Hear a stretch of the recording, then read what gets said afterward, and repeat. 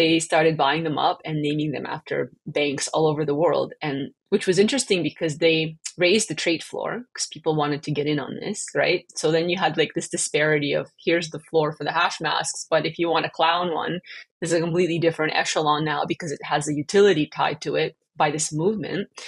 And they got to the point where Citibank actually filed the request for takedown, which they celebrated because it's not like you can remove it on chain, right? That's the best like part about it being on the chain.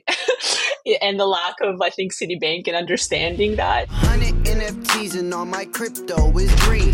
I'm watching Gary V on TV. What do you mean? She wear Gucci and Louis, but her favorite's Celine. My old school is old, but I keep that clean. Hello, everyone. Welcome to another episode of Curated by Quantstamp. On today's show, we have OuterLumen, creative director and advisor at Hashmask. We talk a lot about the Hashmask team, things they're working on, and the future plans. We also talk a lot about Outer's love of NFT collection data and the talk she gave at NFT London. I hope you guys enjoyed the episode. Tell us about yourself, your background, and your story, and how it ended up at Hashmask. Yeah, no, absolutely. So my name's OuterLumen. I've been in crypto since 2013, which is, I guess, makes me like a dinosaur or something. In the space, I got into NFTs in 2021. I believe, I was already there when the Hashmasks launched in January, but I didn't get an official NFT, I think, until May.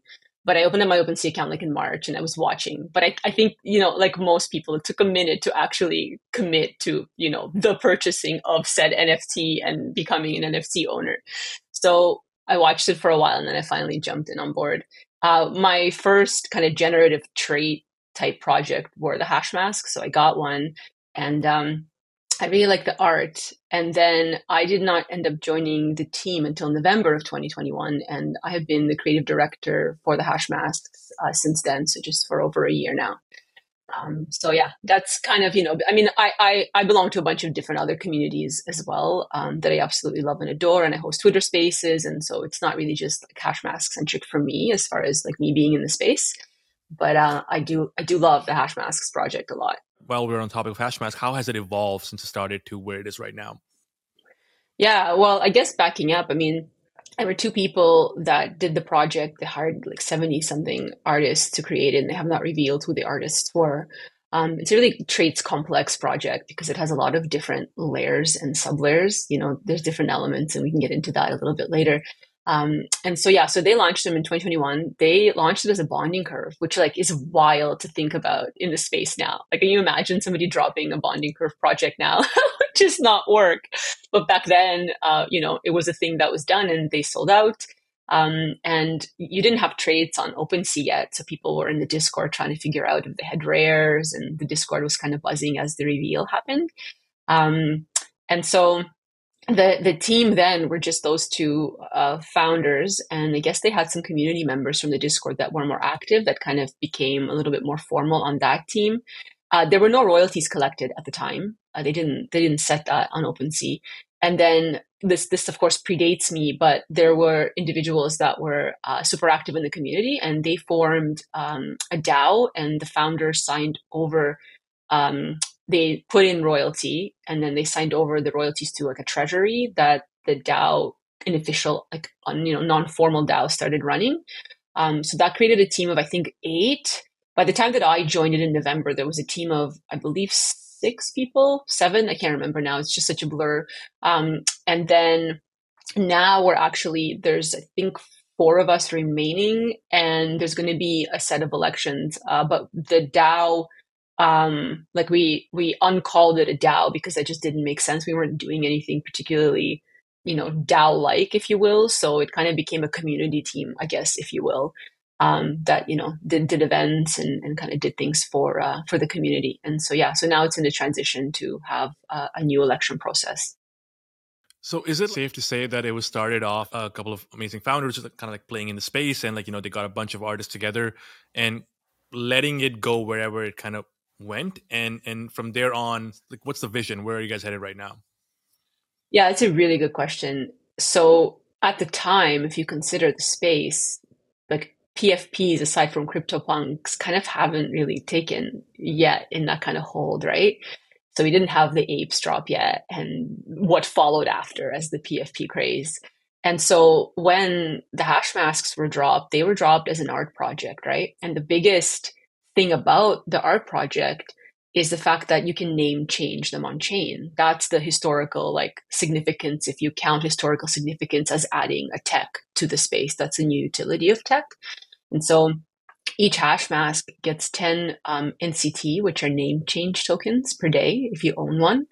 And you need 1,830 to name change it on chain. And you can do it as many times as you have NCT to do it. And so the hash masks will stop acquiring NCT in 2031.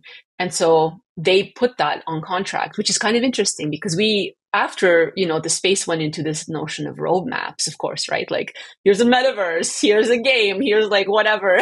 we you know how it goes with a lot of these roadmaps. And so if you think about it, to me personally, it's kind of like, well, was the roadmap this notion of naming and completing your art on chain?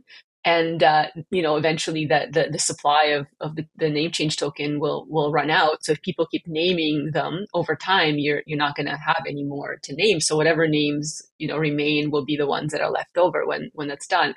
So it's really fascinating from that standpoint. And the utility of the name change token is really fascinating because like there has been a community called the Bowtide Group. They started buying up clown hash masks. So these are masks that have clowns. And they started naming them after banks because they have this banks or zeros movement. And so they started buying them up and naming them after banks all over the world. And which was interesting because they raised the trade floor because people wanted to get in on this, right? So then you had like this disparity of here's the floor for the hash masks, but if you want a clown one, there's a completely different echelon now because it has a utility tied to it by this movement. And they got to the point where Citibank actually filed a request for takedown, which they celebrated because it's not like you can remove it on chain, right? That's the best like part about it being on chain. And the lack of, I think, Citibank and understanding that even though you got, Citibank removed off OpenSea, you didn't actually get rid of those clown masks being named that. So that was pretty fun. I mean, that's just, one kind of fun use case of it. But so the way the project is now, to like kind of having reflected on the past a little bit, going into what's happening now, there's still that notion of complete the art. And I think the hash masks, this is now me personally, like I just think they have to age, right? Kind of like punks have to age. So I think they're going to see, their time in the spotlight, but I think it has to be a little bit of like, it has to weather through the bear and kind of pick up again. And maybe even beyond that, like, I don't know, but at some point, again, it has this name changing tied to it. And it was the first project to do that. So it's really interesting to see how that develops. And we've been incentivizing community to change their names, with different kind of initiatives and whatnot. But having said all of that, myself included, there are definitely holders that have these like unaltered masks where it's never been name changed, the entity has never been claimed, and it's this like a collector card still in the wrapper, where you just haven't touched it. And there's definitely thoughts, in the space among holders that those might be the ones that will be the most valuable, that still have completely been untouched since kind of mint or since purchase. By the way, you were talking about roadmaps. My favorite OG roadmap was the Lo-Fi YouTube channel. Like, I was like the most useless roadmap ever. Like, why do you have that? Didn't make any sense. Oh my god! I know Apes did that. I know somebody else did that too, and everyone was copying that. So I think after Apes, what was it? The Wicked Craniums came out, and then they copied that. Everyone's having the freaking Lo-Fi YouTube channel. I'm like, who watches? Why would I watch your YouTube? Has so much content. Why would I watch your Lo-Fi? It didn't make any sense to me, but it was pretty funny. Talking about like you, and this is like it's a very naive question, but for someone, and honestly, I don't even understand this because I kind of came after the whole Hashmask thing had happened. Why was the name change such a big thing? And also, what is your Hashmask name? I'm just curious. Oh, well, I don't have just one hash mask. I have a bunch that I've acquired as a collector. And then of course, more like, oh, well, I want to collect even more. So the name change, I think, so the mask that I first got, this is before I joined the team, just as a collector. It's a bear It's like a black bear. It has blue eyes, which I do, and it's holding a book. And there are different items that the hash masks hold. The book is one of those. There's bottles and mirrors. There's a shadow monkey. There's a bunch of different ones. The books have different titles, and you can't look through this and sort by it. Like, holders just kind of figured it out as they went through the mask. They looked through the books and like, wow, there's like, many different titles here. The one that I have is Lewis Carroll's Alice's Adventures in Wonderland, because to me, I'm a very curious person. I'm an early adopter of most things. Hence, we are here now talking about this, and it's one of those things that I thought represented me, like the characteristics of it. And so I named it OuterLumen on chain, because I thought that would be kind of fun, just to kind of have a namesake. So that was the first one. I mean, hash masks are gateway to more hash masks. So I since then collected one of each background type. There are 8 background types. And if you know the project, you'll know how elaborate the backgrounds are. They're definitely not, just a plain colored background. There's art behind them, and they have different themes as well.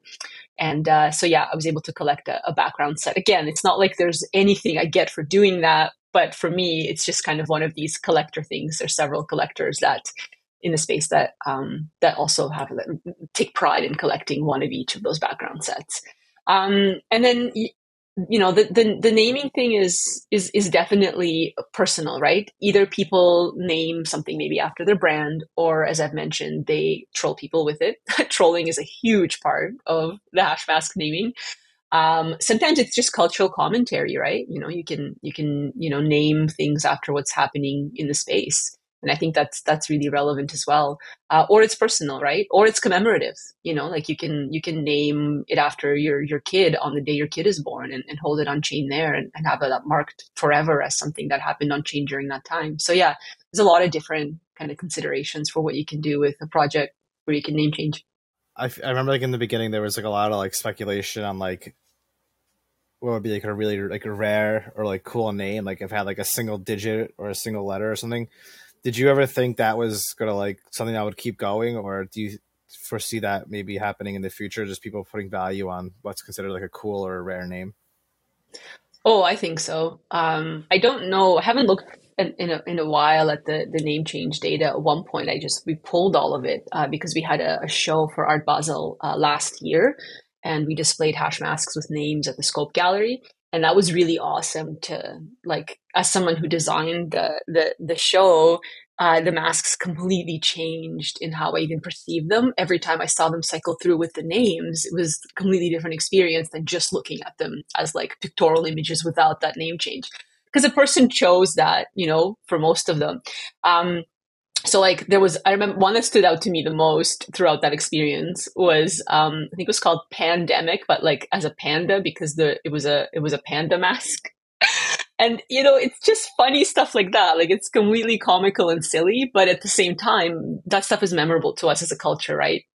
So, yeah, I don't know if the ENS kind of craze went into the hash masks naming, but I mean, who knows? Again, this is like such a more of a long-term thing that it's definitely possible. And if you do choose, a name, no one else can take it, right? Until you release it and rename it. So that's something that's interesting to consider too, right? Like once you have it, you have it. And I've been trolled by the community. We had like a name change day, and somebody picked OuterLumen, and they did it like all, one like without the space, and then someone else did OuterLumen and they put a space in between because that's technically different. Yeah, there's definitely like inside the holder / community trolling, and that kind of stuff as well. That's pretty fun. I also remember that there was some kind of like initiative or push to try to get other projects to use the NCT token. Was there any results from that, or is there anything that's using it right now? Yeah, so there was a project called Crypto Hodlers that onboarded NCT onto their project, so you could name them. And I think they had a children. I believe it was like two of the hodlers could create a kid, and I think they had something to do where you can maybe name the kids as well. I don't fully remember what they ended up doing, and I actually don't know much about that project since then. The only thing I know is I think the founders were from Ukraine, and I know they were affected by the fact that obviously there's a war going on. So I don't know, if they've been delivering stuff or not. But that was one that used it. Yeah, it's still cool to get other projects to do that. Yeah, absolutely. And I think I mean either they could use the issue is that they can't create a project where where the project itself will get NCT, right? So they'll be reliant on the supply of NCT from the hash masks. I imagine a more natural, like realistic thing is to kind of create their own on-chain naming, if that's the way that people want to go. And there have been projects that introduce that, but it hasn't been dynamic, right? Like I think JPEG people is an example where you could write a little slogan, but imagine the power of being able to just constantly change that slogan if you wanted to based on the picture. I think like that's the biggest value, is that it doesn't just happen once. You can keep doing it. And we've had there's a poem. One of the hash masks has a whole poem called The Way by the Sea. I forgot how many lines it was because it's max 25 characters, but they just on chain created a whole poem. So if you look at the name change history, you will actually see a poem associated to a hash mask. Yeah, I also wonder, by the way, Outer, you said you joined later on, but I'm sure you've had conversations with, the founders or when the project was kind of coming along, right? I wonder if you had to have this conversation with them where what were their initial thoughts were when they were launching, as in like, did they think the naming process with the project would take off?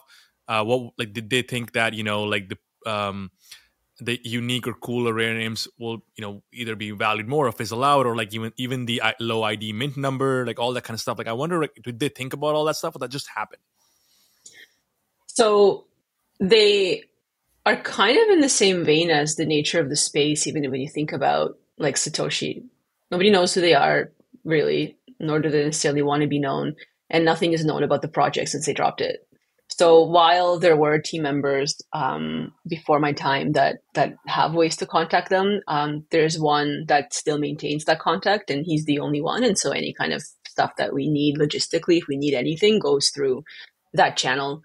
So it's not a situation where like we could be reflective about their intentions or anything like that with them, which I actually don't mind, because again, this is one of these things like in a space where people are chasing utility. I think sometimes it's important to reflect back on that. Sometimes the utilities are right. So now it's like, right now it's the four of you guys. And so is it like more like you guys kind of come together, have weekly meetings or whatever, and decide like what's the next plan of action, and you guys kind of make decisions? Yeah, we have team meetings, and then we kind of decide what initiatives we want to do. We did the whole Art Basel thing. And then one thing that I've worked on that just dropped, I think it was just before Halloween. It was actually on Halloween. That's right. It was October 31st that this dropped. So the founders did create this idea of a PFP that they wanted to drop. They hired two artists to create two different collections. And so one is by Florian Schomer, who is this like really amazing award-winning illustrator. And he was responsible for creating direct derivatives of the hash masks. And then there was an artist named Ham, who is an NFT artist in the space, and he created a brand new collection just inspired by the hash masks. And so they promised that to the community and created a claiming mechanism, which was interesting, or at least the idea of a claiming mechanism, where if you are a holder of a hash mask, you have a choice. You could either claim a direct derivative or claim an elemental, which is what I called them since this whole idea came to be, or you burn your mask and you get both. So one from each collection. And that's something that they came up with in terms of the claim mechanism. And then they kind of abandoned the project a little bit in that they just weren't interested in executing it. Maybe they realized just like how deep that rabbit hole goes. And so when I was able to finally see the art, because they already hired these artists and most of the art was created, I looked at it and I'm like, oh man, this would be really good to get out to the community. Like I know that they don't want to take it on, but I think it'd be such an amazing thing, especially given I'm very partial to Florian's art. He has a very distinct illustrative style that's quite recognizable if you look at the rest of his body of work. And I thought that was really valuable.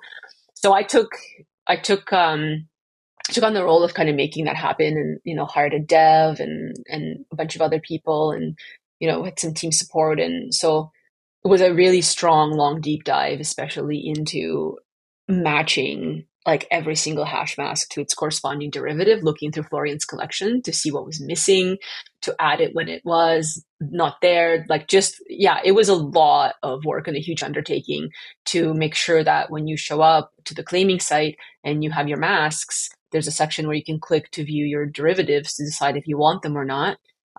That all of that matches up. And that's to like the individual glyph or whatever specific variation of a poem you had. There's only like 6 of these, but they all, have to be different and perfect. So that was really wild. I don't think I've ever done a deep dive like that into like having something come together. So that's something I'm really proud of. And then the elementals collection is really interesting too, because again, while we had the images, we didn't really have a specific kind of name to it or anything. So I came up with the name elementals and kind of went through the traits and kind of decided what to name them, because they were just numerical format when I got them from the artist, right? So there's kind of like an artistic director role in trying to make all of this cohesively come together, design the site. And so we were able to launch kind of on a promise that the founders gave to the community and deliver those claims to the community, which was really fun to do, and to be able to say like, hey, they hired the artist, they did the art, now we actually, after some time, delivered on something that they, first brought up. And I like the idea that some people have decided to burn their masks. We have a graveyard. We made a little page called the graveyard where you could see the ones that were sent there to die, if you will. And what's really interesting, and I think is a missed opportunity for some people that maybe just threw them in there because they're bots or whatever, but other people have named them because that name goes to the grave. Like no one can ever now name it that name, right? Because now it's in the burn address. So too bad. And it can't come back to the supplies. How many have been burned so far? Last time I checked, I think there was just 10. Yeah, I can look while we chat. I'm curious. It's changing all the time, but let's just see here as this pulls up. So we have 10. Yeah, we have 10 that have been burned. I know we were chatting about this pre-call, and it's been a while, so I'm sorry if my memory is kind of shaky right now, but I know you were really into analytics, and you were giving a talk at NFT London, I think, around this topic as well. I would love to kind of dig down deeper. What was your talk at NFT London about? Let's start there. Yeah, sure. So I was really inspired actually by how deep the Hashmask traits go in terms of being able to like even look at them in the form of metadata. So for instance, right now, if you go into the Hashmasks project, you have a mask type. Let's say you have like the Mexican mask type, which are Mexican skull masks. There are many subtypes of those masks, and you can't filter by those yet. And so that's one level of hierarchy down, right? So you have all of these different mask types. But now you can go even deeper. So for instance, if you pick, let's say, one of these Mexican skulls, you have several color variations of it. So that's another layer that was now added. And in some projects, as you know, that color matters, right? They go right down to those variations. Whereas in the hash masks, they actually don't go that deep in the metadata. And so one of the things that I've been working on for the community is that deep dive. I've submitted, the updated JSON files so that we can get at least the mask types updated on OpenSea. And that's kind of like a work in progress now. And if you actually look at the derivatives collection, the mask subtypes are there. Like I added them because I knew that we would have the hash masks updated. And a part of that inspiration came from the clown community being like, yo, we want to filter by clown masks. We don't want to look through all of the basic masks. There's way too many. We just want to buy clowns. But I think that led into this deep dive. And for me personally, it led into thinking about traits and traits culture. And so aside from the hash masks, like IRL, I definitely, like I'm an information designer. And so that's like literally blending analytics, science, and data with creativity and design and kind of thinking about like creative ways to present information. And so having done that IRL for like a long time as a consultant, it was really interesting to me to point these skills into the NFT space. And so what I ended up doing now for the last 6 months is I wrote a script to scrape OpenSea. Initially, when I started, I was interested in just looking at pulling projects that meet the criteria of being a 721 token and having a supply of, I think the first pull I did was over 5,000 because I wanted them to be like generative trait type projects and not one of one collections. And I needed the total volume to be more than 0.001. I put that in just because, I don't want to pull rugs and things that have not had any volume traded. Now, at the time when I first did the very first one, what I didn't know was that there's an offset of 55,000, which means that OpenSea will not let you pull more than that, and you just go by the most recent. And so I only pulled 4 last May that actually matched my criteria, which is wild to think about, right? Like 55,000 collections, my criteria only brought back 4 that met that, which is insane, right? Like this is a sea of data, right? A sea of OpenSea data. It's kind of hilarious. So I had to evaluate my data acquisition strategy and how I would get it. So what I saw on their API that I could do is actually pull collections from specific addresses. So then I went on a huge tangent of finding addresses on OpenSea that were early, that represented like a really diverse, set of, like, I wanted as many different type of collectors as possible. So I went after like the Pranskys and like the people that have been in for a long time, even earlier than that. I looked at super early projects to see some of the holders, and like it was like days and days, and I'm still in process of adding more and more wallets to this.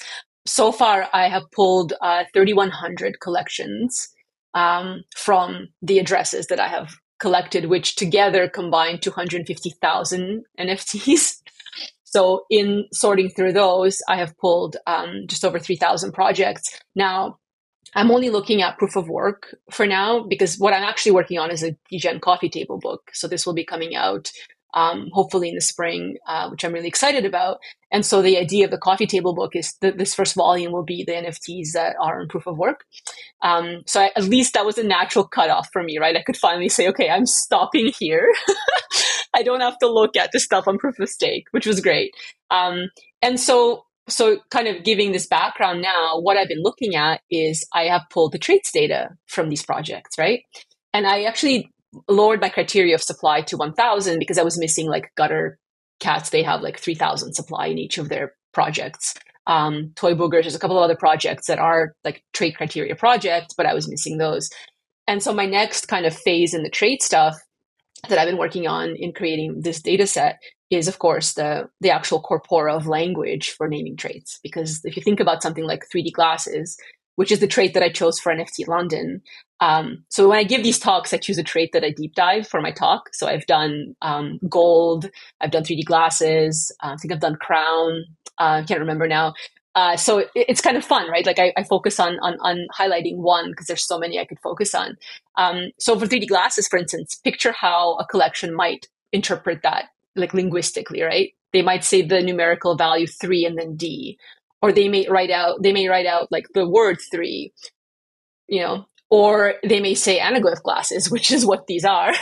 Or, if you're Ranga, you're going to put in 2.5D, and that's your 3D glasses trait. Like, so finding, I know, or like think of the goblin traits, my goodness.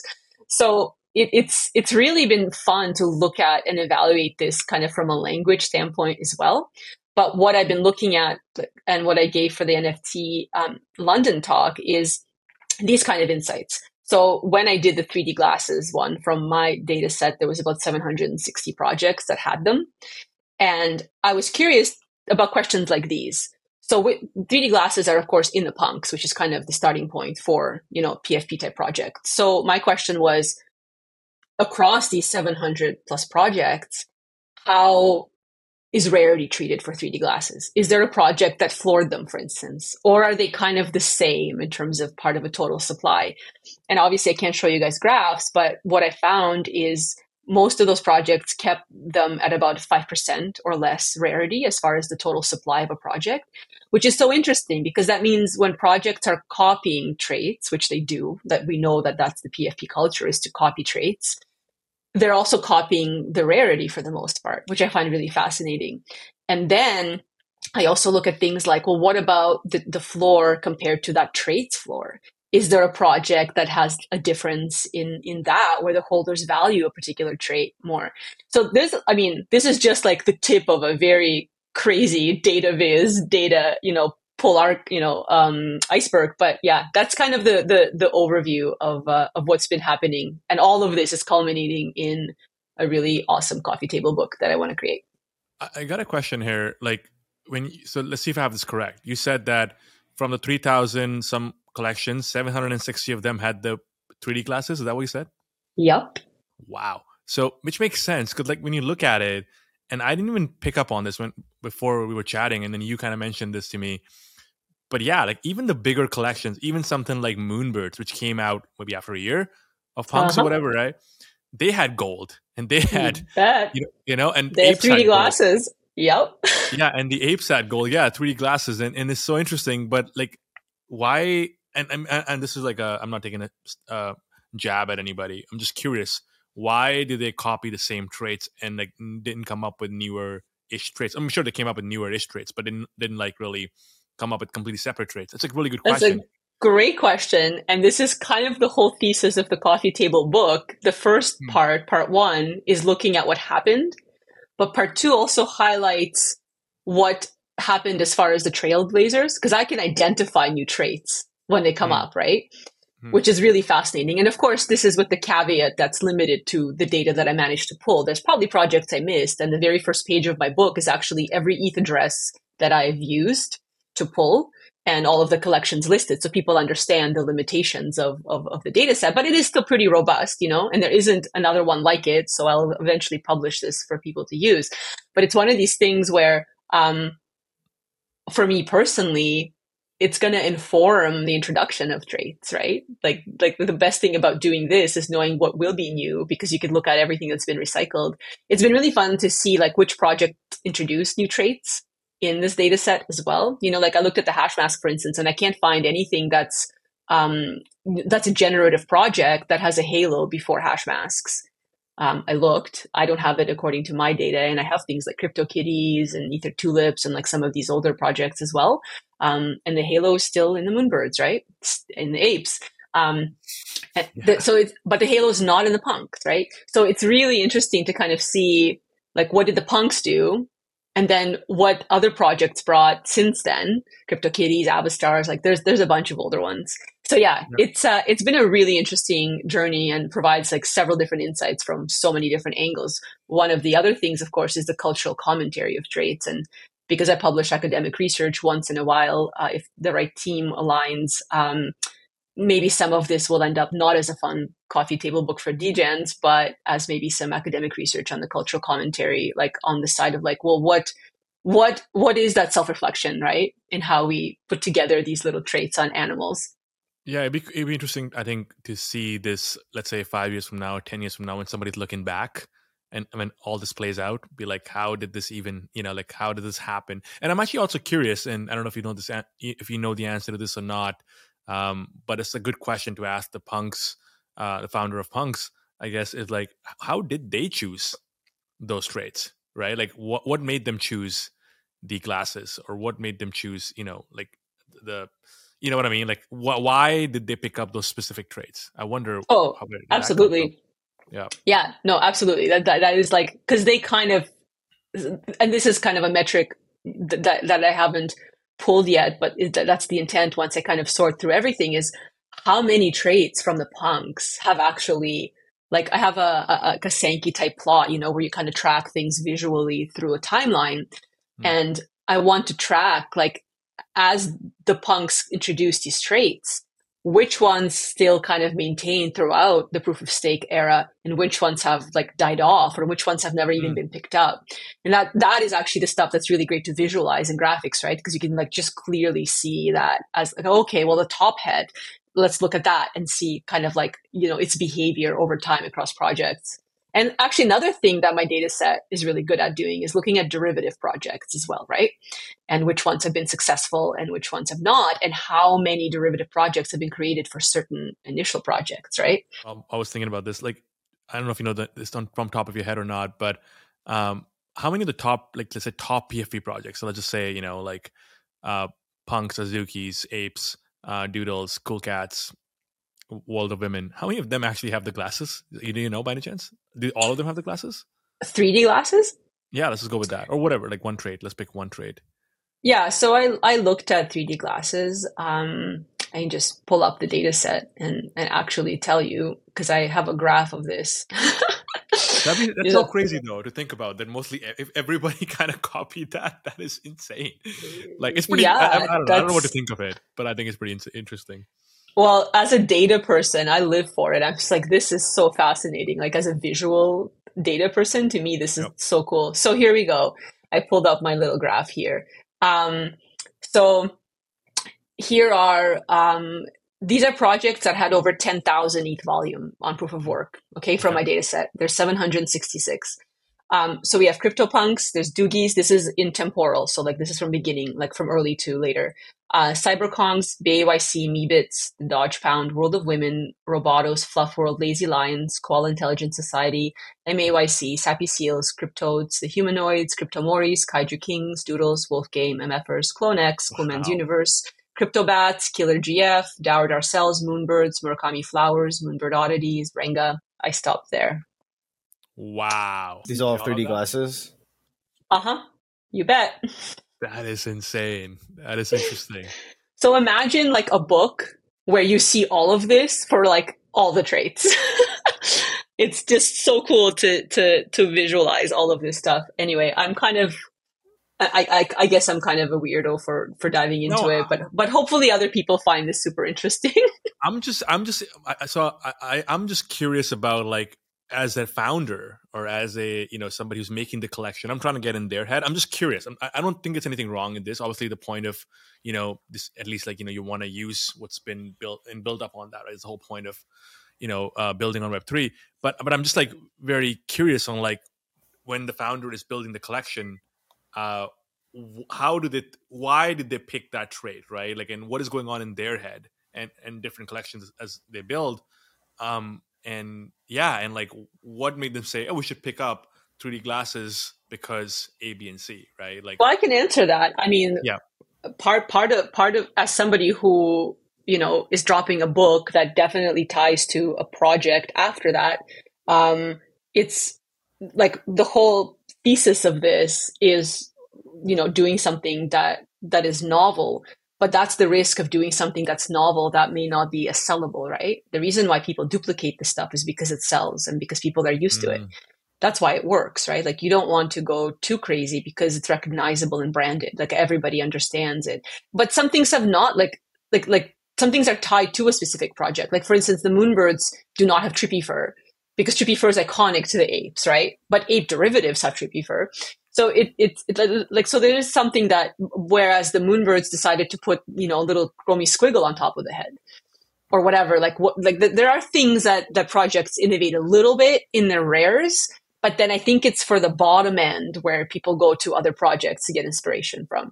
what other things are you working on? And I know you're very passionate about data and analytics, but how does your day-to-day look like right now? Yeah, so one of the things I'm super excited about, and I have also been playing around and exploring a lot of the metaverses that are coming out. I'm an early like voxels, crypto voxels adopter, love having parties in there and have a bunch of land. And we have a mask museum for the hash masks in there too. And I've curated like 3 different shows for our holders.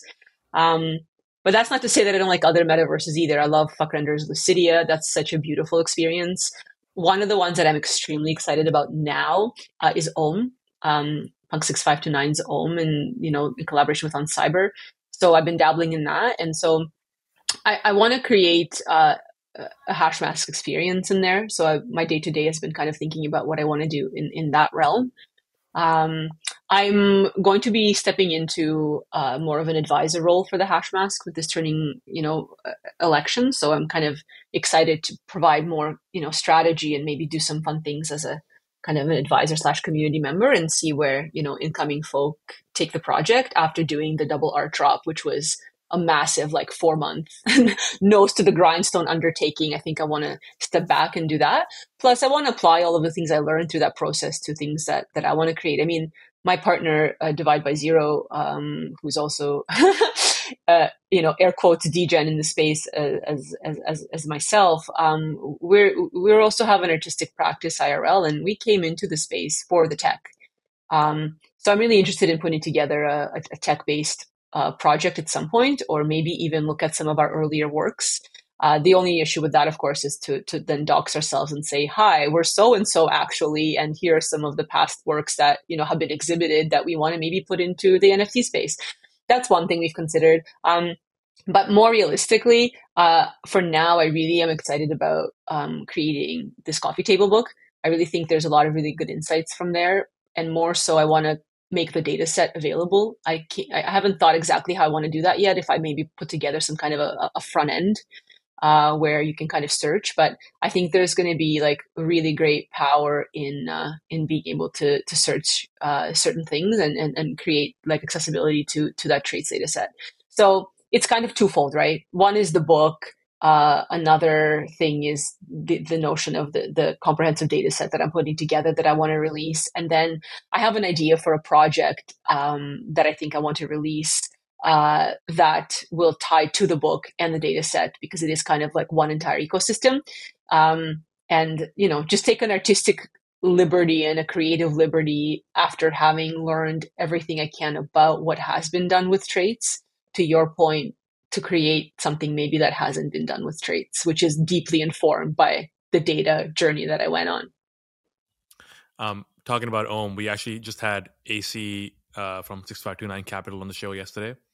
And I really wanted to dig down deeper into Ohm, but unfortunately we were just talking about trading, and he was like, I'll let 6529 answer the question about Ohm. So I'm actually really curious about Ohm too, and I really want to learn more on what's going on over there.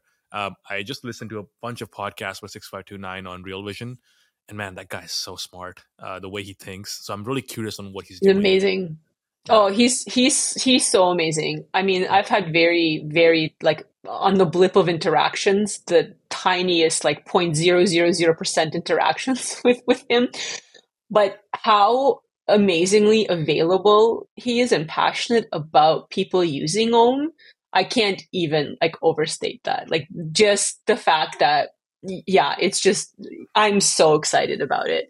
The stuff that they're building, the usability. I'm part of the MFers community, which are obviously a huge active community and are growing and building things in Ohm as well.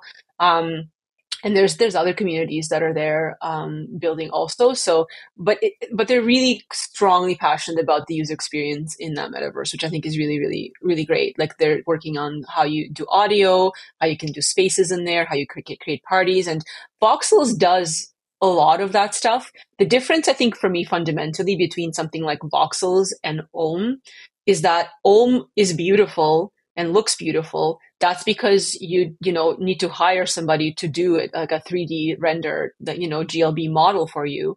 So either you are Blender type 3D builder yourself and you can create that and port it in, which the learning curve for that is super high, right?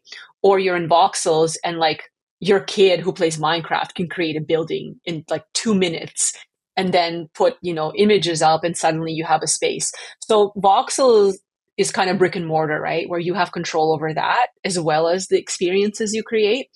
And this is, of course, as of today. This will age and it'll be interesting to see how Ohm changes if they do in that standpoint. But Ohm is more not brick and mortar because you usually will probably buy or use one of their templates. So it creates less of a kind of diversity in experiences because you're limited to builders that are providing the actual brick and mortar. And then it's up to you to figure out what kind of experience you want to create. But it does look way better in terms of the 3D rendering and the engine used. So those are, I think, the two. And I actually love both. And I don't know where Voxels is going, but I'm excited about where Ohm is going. Interesting. I also think that when I read or listened to his talk, and this is my interpretation, so I might be wrong here, but what I kind of got from it was that he was not looking to create a VR play. He was kind of going more for an AR, which is like a mix between in real life and like a like a digital kind of like a bridge between that. So which I think, at least personally, I believe that's kind of like, I think we're a little too far away from VR world right now. I think the next logical step is some form of an augmented reality where real kind of mixed with digital. So that's kind of what excites me about it, where he's thinking where mainstream adoption can happen, what an everyday person can do. Because I really don't see right now that everyday person would just go in VR and like run around in like some random ass metaverse. I don't see that happening personally. So that kind of really, the way he thinks, and I highly recommend to viewers listening, if you have time, definitely go. There's a couple of episodes on Real Vision's podcast about like with Punk 6529, and holy fuck, they're so good. And I highly recommend watching it because the guy thinks so clearly and it's so easy to understand the way he explains it. That was a very good, I think a really good learning experience for me to think from first principles and things from fundamentals, and I really enjoyed it. So I highly recommend that. But yeah, that's what excites me about what he's doing. I think just to touch on that really quickly, I think absolutely in terms of mass adoption, VR is going to probably remain an acquired taste for gamers or porn industry or wherever else, like some of the experiential art stuff, like that makes perfect sense, but not to the point where you're going to tune out. Look at the age demographics of some of the users. They probably have kids by now, right? Like they're not going to spend 3 hours in VR.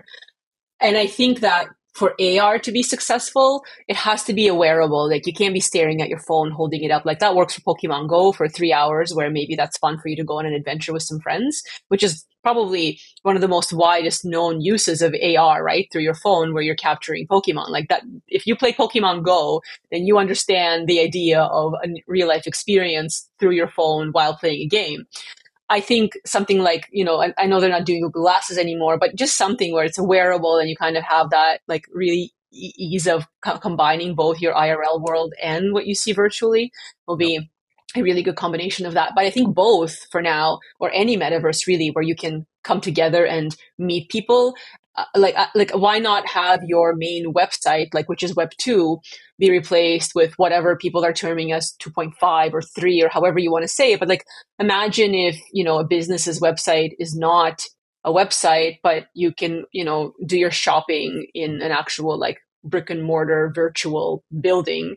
And if your avatar can then, get dressed up and you order all the things that it's wearing and they get shipped to your door. Like, I think there's other ways to think about incorporating like the desktop version of what some of these metaverses are building as well, in addition to this idea of AR. Yeah. I mean, also like with augmented reality, I think dating is going to be a huge one. Like if you think about it, you're walking around, you see somebody, and right now, what's the challenge? Why don't I want to show my Instagram to somebody random or people in my vicinities because my identity is tied to it, right? But if you're an avatar but you can show your credentials, right? Like, and if that's what other person sees, and you can like that person just in the vision, in your peripherals, that is freaking cool. I think that's got a lot of potential there, right? Because you're liking somebody not just based on, well, you can see their face right there, so you can see the looks as well, but you're also liking based on their credentials and who they are as a person, and rather than going to their Instagram and looking at this fake feed, right? So I think it's really interesting too, and it's also like it's very easy as compared to because it's instant, it's right there, right? So I don't know, I think it's pretty cool. We were talking about this last night on a Spaces, this idea of like taking NFT projects and making the PFP your profile and just like capturing sentiment and metrics from responses. Like, is a Bored Ape more likely to get hits on a dating app than like an MF versus like a Moonbird? You know what I mean? Like, it would just be funny. And then you can like capture the sentiment in the DMs and do like a sentiment analysis on if the actual interaction is positive or negative, right? Because even though there's an interaction, maybe they're like Web3 sucks or whatever. Anyway, it's just a random conversation, but I think it's amazing that these conversations are happening, right? How do you view like the NFT industry right now and in like the short-term future? Oh, that's like, where's your crystal ball? Predict the world. I love this question. Look, I think there's a number of things that are happening. And I think the biggest thing to think about is the kind of communities that are holders in the space. And that comes from motivation of being in the space in the first place. So to me, like the very first, and this is like these are overlapping, but like my motivation to come to the space was the tech. I'm really fascinated by Ethereum. I'm just fascinated in general by what can be done. That comes from knowing blockchain artists that like literally put together projects that experiment with the tech. Projects that you have to pass around from wallet to wallet because they will self-destruct, because that's the artistic narrative. That's the height of the space for me. Secondary to that was the art. I love art. It's been really fascinating. After that, of course, as a degen playing around, there's the financial gain motivation. I think the majority of the space has arrived for that motivation and then discovered art or other things about it. Then, of course, we have community. Some people buy into a project with the motivation of belonging to a community, potentially networking, that kind of thing. And then the last one really is kind of like career driven, maybe not so much not during the bear, but a lot of people showed up that know nothing about NFTs, but their skills are needed. So they're like, okay, I'm learning about NFTs. I have a job in Web3 because I'm a marketer or whatever. So where we are now, I think, is you kind of have to look at the individual motivators. And I think the space is driving that based on these different segments of motivations, right? Like one artists are still doing their art thing, and people that are here for the art. I mean, the QQL drop by Tyler Hobbs, like that did really, really well because there is still that hunger in that community that like really appreciates that. But that's different than someone who is kind of really in on the idea of like, fast flips. And by the way, none of these are things that I'm putting in a place where they're one below the other. They're all equally as valuable, but I think you can't sum up like the NFT space without acknowledging the different motivators and the different types of holders in the space. So it's been nice to see that the amount of projects coming in has lowered. I feel like that's given us some breathing space because if you actually map out how many projects have been dropped per month, it's been nuts at that ramp up, right? And now finally people are like, well, if I make this yet one other derivative of this one thing, maybe it's not going to sell out. Yeah. And that's catering to who? The people that are in it for financial gain and that kind of flip stuff. Maybe they're not around as much anymore because that's slowed down. But there are people that are around for the tech. There's a lot of really interesting like tech stuff going on. There's a lot of interesting one-on-one stuff going on. 6529 is doing the meme thing now, right? Like there's memes happening that have not disappeared either. Like there's so many different avenues. So where I think the space is now, I think the space has slowed down in terms of the kind of pump and dump flip a little bit, just because I feel like I'm only commenting on that based on the reduction of amount of projects drop that I'm seeing. But I think that's welcoming. I think it would be nice to almost set a bit of a reset button to see what will come and what will emerge, just like it has last time in the last 2017 kind of bear when everybody left who was in it for, of course, that's more financially motivated. And the builders kind of stayed and said, well, what can we build upon now? Because we're in it, when you strip away some of these things, why are you fundamentally here still, right? Why are we still having this conversation? If there is a bear and if you can't, do the fast flips and the daily kind of gains, if that was your thing, then why do you remain? And you kind of have to find yourself in it. So I think it's a really good time for people to actually ask themselves that and figure out what kind of a NFT collector there are, what kind of an NFT buyer or audience member or even like, viewer they are, because they're kind of questioning that experience for themselves. Like, how did you arrive here and why are you still here? Yeah. I would also say one more thing is like also thinking about your portfolio, right? Like I was thinking about this the other day as the prices were going so low. I was like, I want to buy some. And then I was like, man, I'm so overly exposed to NFTs. Although I want to buy some, but at the same time, how much percentage of my, crypto and NFT, what kind of ratio do I want, right? And that was an interesting question, to ask. But absolutely, everything is on sale, but is it going to go back up in value or not? And that's, I think, what's on top of everyone's mind is like, that's why a lot of older projects are being revisited, right? Like we've been talking about this in spaces too. People are like, oh, I'm looking at communities that are still here and building because if they're still around in the next 2-3 years, they're going to be ready for a bull, right? But even if the bull happens, like, do we believe at this point, like, is it makes more sense to hold ETH, for example, right? Because if you believe that can 5x, 6x, do we believe that will happen with the NFT? You know what I mean? Like, that's also an interesting question to ask. Is it absolutely? If you're looking at it from a financial perspective, I mean. Well, this is it, right? Yeah. Exactly. Because somebody might be like, actually, I'm going to get 10 CryptoPunks because they're like, they're not 100 ETH floor right now.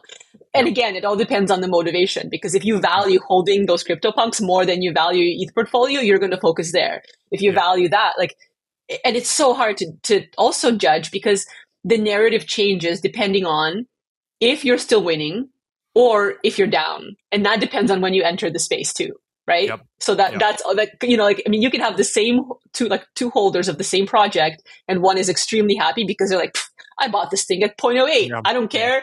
Or you can have somebody who's like, I bought this thing at 100 ETH and I'm now down. They have completely different sentiments toward the same project, right? It's such a funny thing to think about. Like I was thinking about this the other day. I'm going to end this last point here, but I was thinking about this where I was like, man, if I was coming into space today and I had $0, like made $0 with NFTs, right? Would I be buying any collection for like $5,000, $10,000 my first NFT? That is still scary to think about if I didn't make any money, right? It was So scary back then it too. was, yeah, it was scary when we got in, but I didn't buy a multiple. I bought one, right? Like Yeah. I bought my first Gary Vee friend. That was my first one, and that did well. And then I'm like, oh, I should buy another one. Then I bought an ape. But I was like more like that. I already seen the winning happen, right? Yeah. I already seen the Gary Vee that when I bought for, I don't remember how much it was, but I think I bought 0.5 ETH, which was $2,000 at that point, and that had already gone up to 3 or 4 ETH. So I was like, oh shit, I've already made $10,000 on this. This is amazing. Let's put more money in, right? So I seen that gain happen, and that's kind of what made me go more, right? But if that wouldn't have happened, would I have bought more? I don't know. I bought the Vee friend for the community because I believed in Gary Vee as a whole different thing. But from there on, like, you change. You change based on how when you see that kind of growth happening. You your mentality. You make such a valid point. Like early people in the space have that positive feedback constantly that probably makes weathering the bear more comfortable because we have been through that. Whereas if all of your feedback from your decision making in the space has been negative, right, because you entered late, then, or if you have zero feedback because you're just starting, that is so different than the experiences, for instance, that you and I had, which is like, yep, that was good. I'll do it again. Yep, okay, more, and you kind of have that to ride you through the rest of it. Yep, exactly. All right, it's time for some rapid fire questions. Each episode, we like to ask our guests a few questions. Just answer with the first thing that comes to mind, and if you want to pass, just say pass. Cool? Okay. All right, first one. Favorite PFP collection? You can't say Hashmask, obviously. Okay. If it's not the Hashmasks, oh man, that's a really hard one. Hashmask is an art project, not a PFP project. Yeah, but I use it. But I use it as my PFP the most. Yeah, I don't know, man. It's gonna have to be the Hashmask because I use it as my Come PFP. on. First thing that comes to mind. You can do this. I believe in you. Let's do it. First thing. That is the one that comes to mind. Like that's OuterLumen. That's iconic. Like, okay. I mean, I change my PFP up all the time, but the one I go back to forever is definitely going to be that like silly bear holding a book. Like that's the start of it all, you know? Okay, that's fair. Alice in the Wonderland. I got it. Okay. Yeah, like that's the one. You know, like I mean, I have a mutant that I love. I have Pixel Vault. I have my MFer. Like those are all amazing. But like the origin story is definitely the Hashmask PFP. That's totally fair, especially because you got it. You got in as a customer, not as. And I was not. Yeah, I was not on the team when I got it. I got it for myself, and like 6 months later, I joined. So yeah, that's totally fair. Okay, second one. Which upcoming artists would you like to spotlight? Ooh, that's really, really interesting. I really liked what the artist who did Memories of Jaylin from the Art Blocks collection. Is it Emily? Yeah, Emily. She was part of the Grails as well. Yep. And so the reason why I like her is because of what she actually did with the Grails. Because I liked how she took this physical approach and just like slapped together a collage, but of her actual like digital coding process. I thought that was an interesting commentary for her to create like a derivative of her own work. So I would say her. Amazing. Which teams are you most bullish on? Oh, right now, like as if I were to answer it for like this week or whatever, I'm really, really excited for the MFer community. There is no team.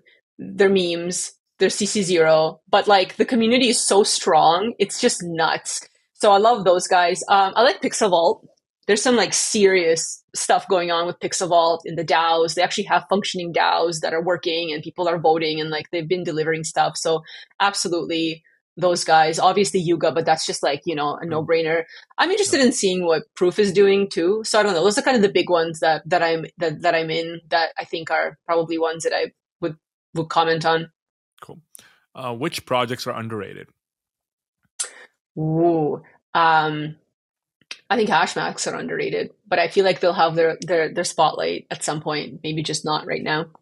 Cool. What else is underrated? I think to some extent, maybe Pixel Vault even is underrated. The Inhabitants collection, like Chris Wall did a really good job. I really like, there's a one-of-one project I quite like. I think, the most one I would say that's underrated is called The Worm. And the reason why The Worm is underrated is because you can't buy the worm. The worm has to be given to you, or you have to steal it, as they're now introducing a new protocol where you could actually steal it from someone else's wallet. But the thesis behind the worm is that initially it was that like someone has to transfer to your wallet, and then when you transfer it out, that transaction creates a holographic copy of it in your wallet, so you know the worm has visited your wallet. That is a concept. It's a very cool conceptual project, and I think everyone should know that the worm exists because it's just one of these things where you cannot buy your way into it, or at least not at the beginning. And now it's still not a sale thing. If you see it in someone's wallet, you can initiate a transaction to steal it from them, and someone will steal it from you, and so on it goes. Sorry, how do you steal it again? Sorry, I lost. So they haven't put that in yet, but you'll be able to. They'll have some kind of a way for you to probably on contract go in and identify the wallet that's holding the worm, and then initiate a transaction to put it into your own wallet. But anyone can just take it from you. But that's new. That's coming in. Initially, the worm, you have to wait. So if I had the worm, I would a lot of times communities gather, they'd be like, okay, you guys, I'll get it. I'll pass it on to you. You pass it on to this person. You pass it on to this person, and then we'll set it free. But that's how people were doing it to try to get the worm. But yeah, I think that project is definitely one that is underrated because of the concept of what it does on chain, not because it's like, oh, ape into this. It's not why you need to know about the worm.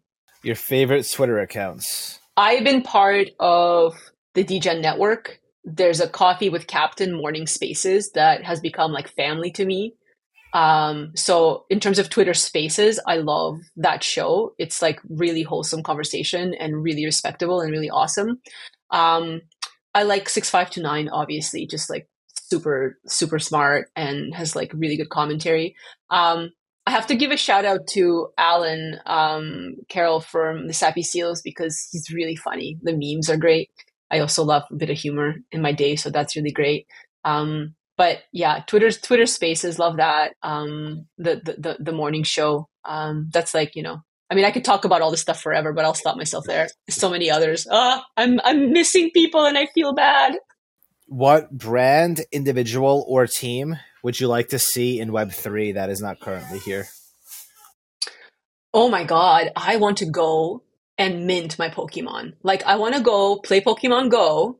So Nintendo, I want to go play Pokemon Go. But like when I catch that like Lapras, I want to mint the Lapras.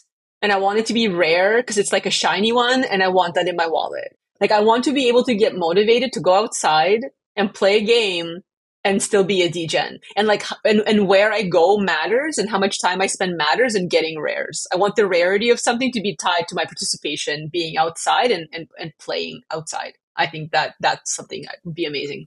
What advice would you give to any new artists or builders or teams entering Web3? Okay, so for artists, please understand if you're a one-of-one artist that putting something on OpenSea means that you will sell it. Think about how marketing works in the space and the kind of following you need to have and the kind of support system you need to build to just make sure that you kind of understand the business of art in the space, because it's very, very super saturated. So you kind of have to come with a following or kind of, have something there to build upon. It's not just your product, unfortunately. I think it's tied to that notion of marketing, sadly, especially like maybe not as much now because things have calmed down a bit, but that's important. I think for teams, holy fuck, communication. Like, my goodness, just figuring out how to do proper PR, maybe investing in some PR and comms people right off the bat to understand how to talk to a community that's segmented and has different needs, so that you have that, like, that you emanate the Web3 transparency that we all love and yet somehow gets obfuscated in team communication. And if you don't want to communicate, then just communicate that, right? And be like, we're not talking to you for the next 3 months. Like it or not, we're not doing it. Too bad. But at least, like, yeah, I just think that kind of transparency would like be really, really well. And then finally, one prediction for 2023. Oh my God. Okay. I'm going to get roasted for this, I'm sure, or killed. But I think that 2023 will still be a bear. I don't think you're going to get roasted for this. I think that's what's going to happen. I agree with you too. I think we're looking at 2025, to be honest, but I hope I'm wrong, but that's my, we'll listen back on this in 2023, or at least I will, and see how we are. I mean, I'll be happy and welcoming to not having a bear, but I think that's my prediction. Unfortunately, I kind of agree with you too, which is so sad, but I think that's... I know. You're right. Well, Outer, this was amazing. Thank you so much for coming on the show. Where can people find you? Oh yeah, I'm on Twitter all the time. At OuterLumen is my handle. My DMs are open. If you write me something serious, I'll actually respond to you. I read all of them. But if you're shilling me shit, it's not gonna work. I ignore that. Otherwise, yeah, that's where I live. That's the gateway to finding me online. And thank you both so much for this opportunity. I really appreciate it. This channel is intended purely for educational purposes and does not constitute financial or tax advice.